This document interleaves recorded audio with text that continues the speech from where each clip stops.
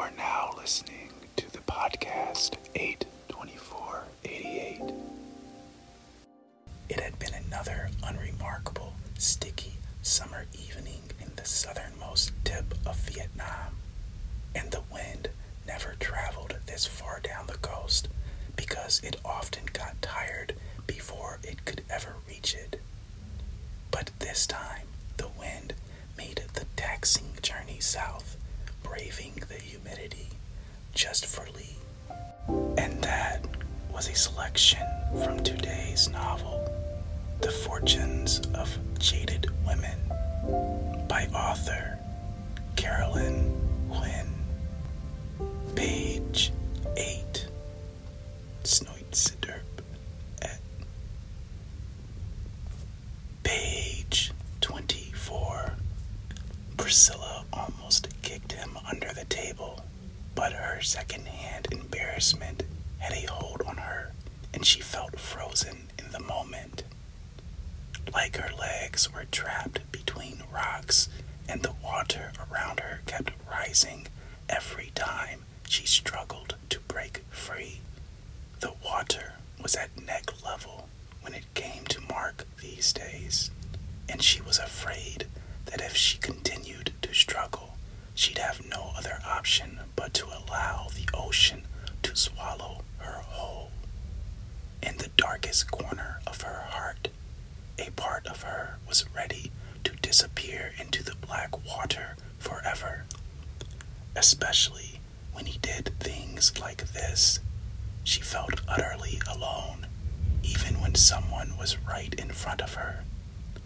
"I've been living here since I was 3, the young waitress said as she put her hand on her hip, staring down at Mark incredulously. "My family is from Rochbury."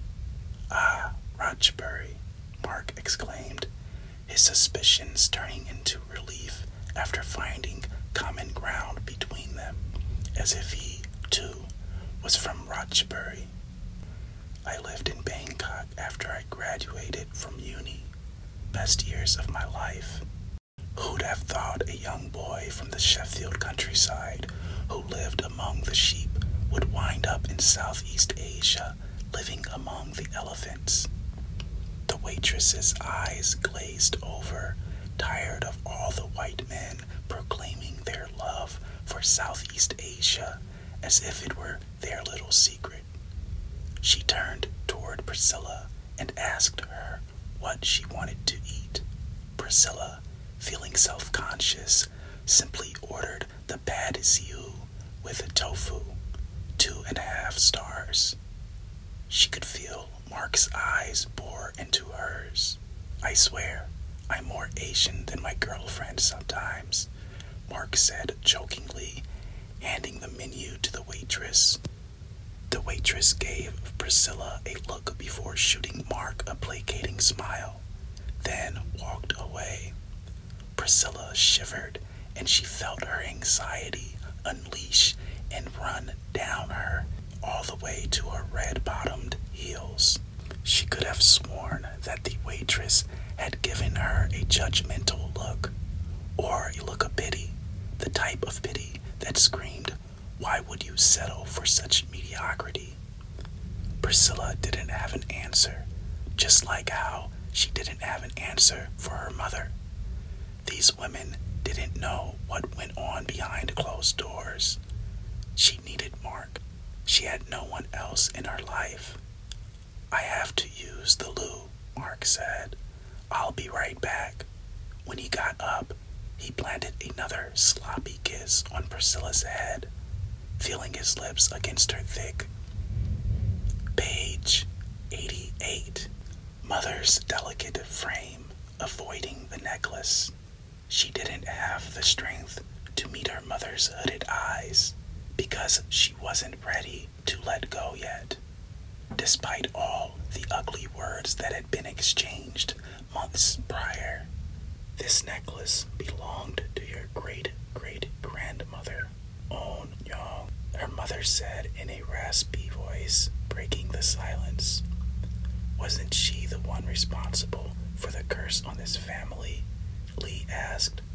Why would you wear such a cursed object around your neck? Don't we already have enough bad luck following the women in this family? They finally made eye contact. Her mother's eyes bored into Lee, and this time she was looking at her differently, possibly seeing her for who she was for the first time in her life. Before, the only looks they could give each other were disappointment and scowls. Her mother didn't respond. Instead, she attempted to sit up, her lungs struggling from the sheer physicality of such a simple act.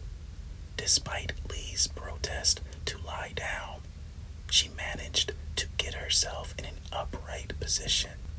She took off the jade necklace and wrapped it in Lee's hand, her heavy breathing a reminder of the limited time they had together.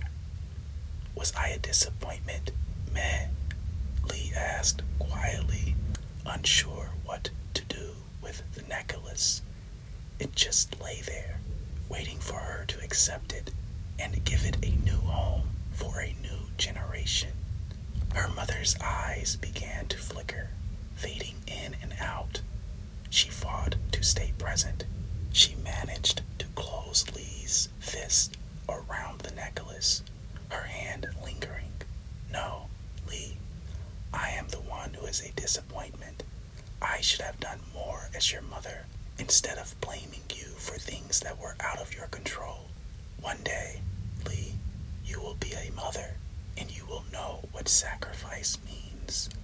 I know you will be a better mother than I ever was. Lee didn't remember much of what happened after. She just remembered the wind that day, how it felt against her puffy cheeks as she wept against her mother's lifeless body.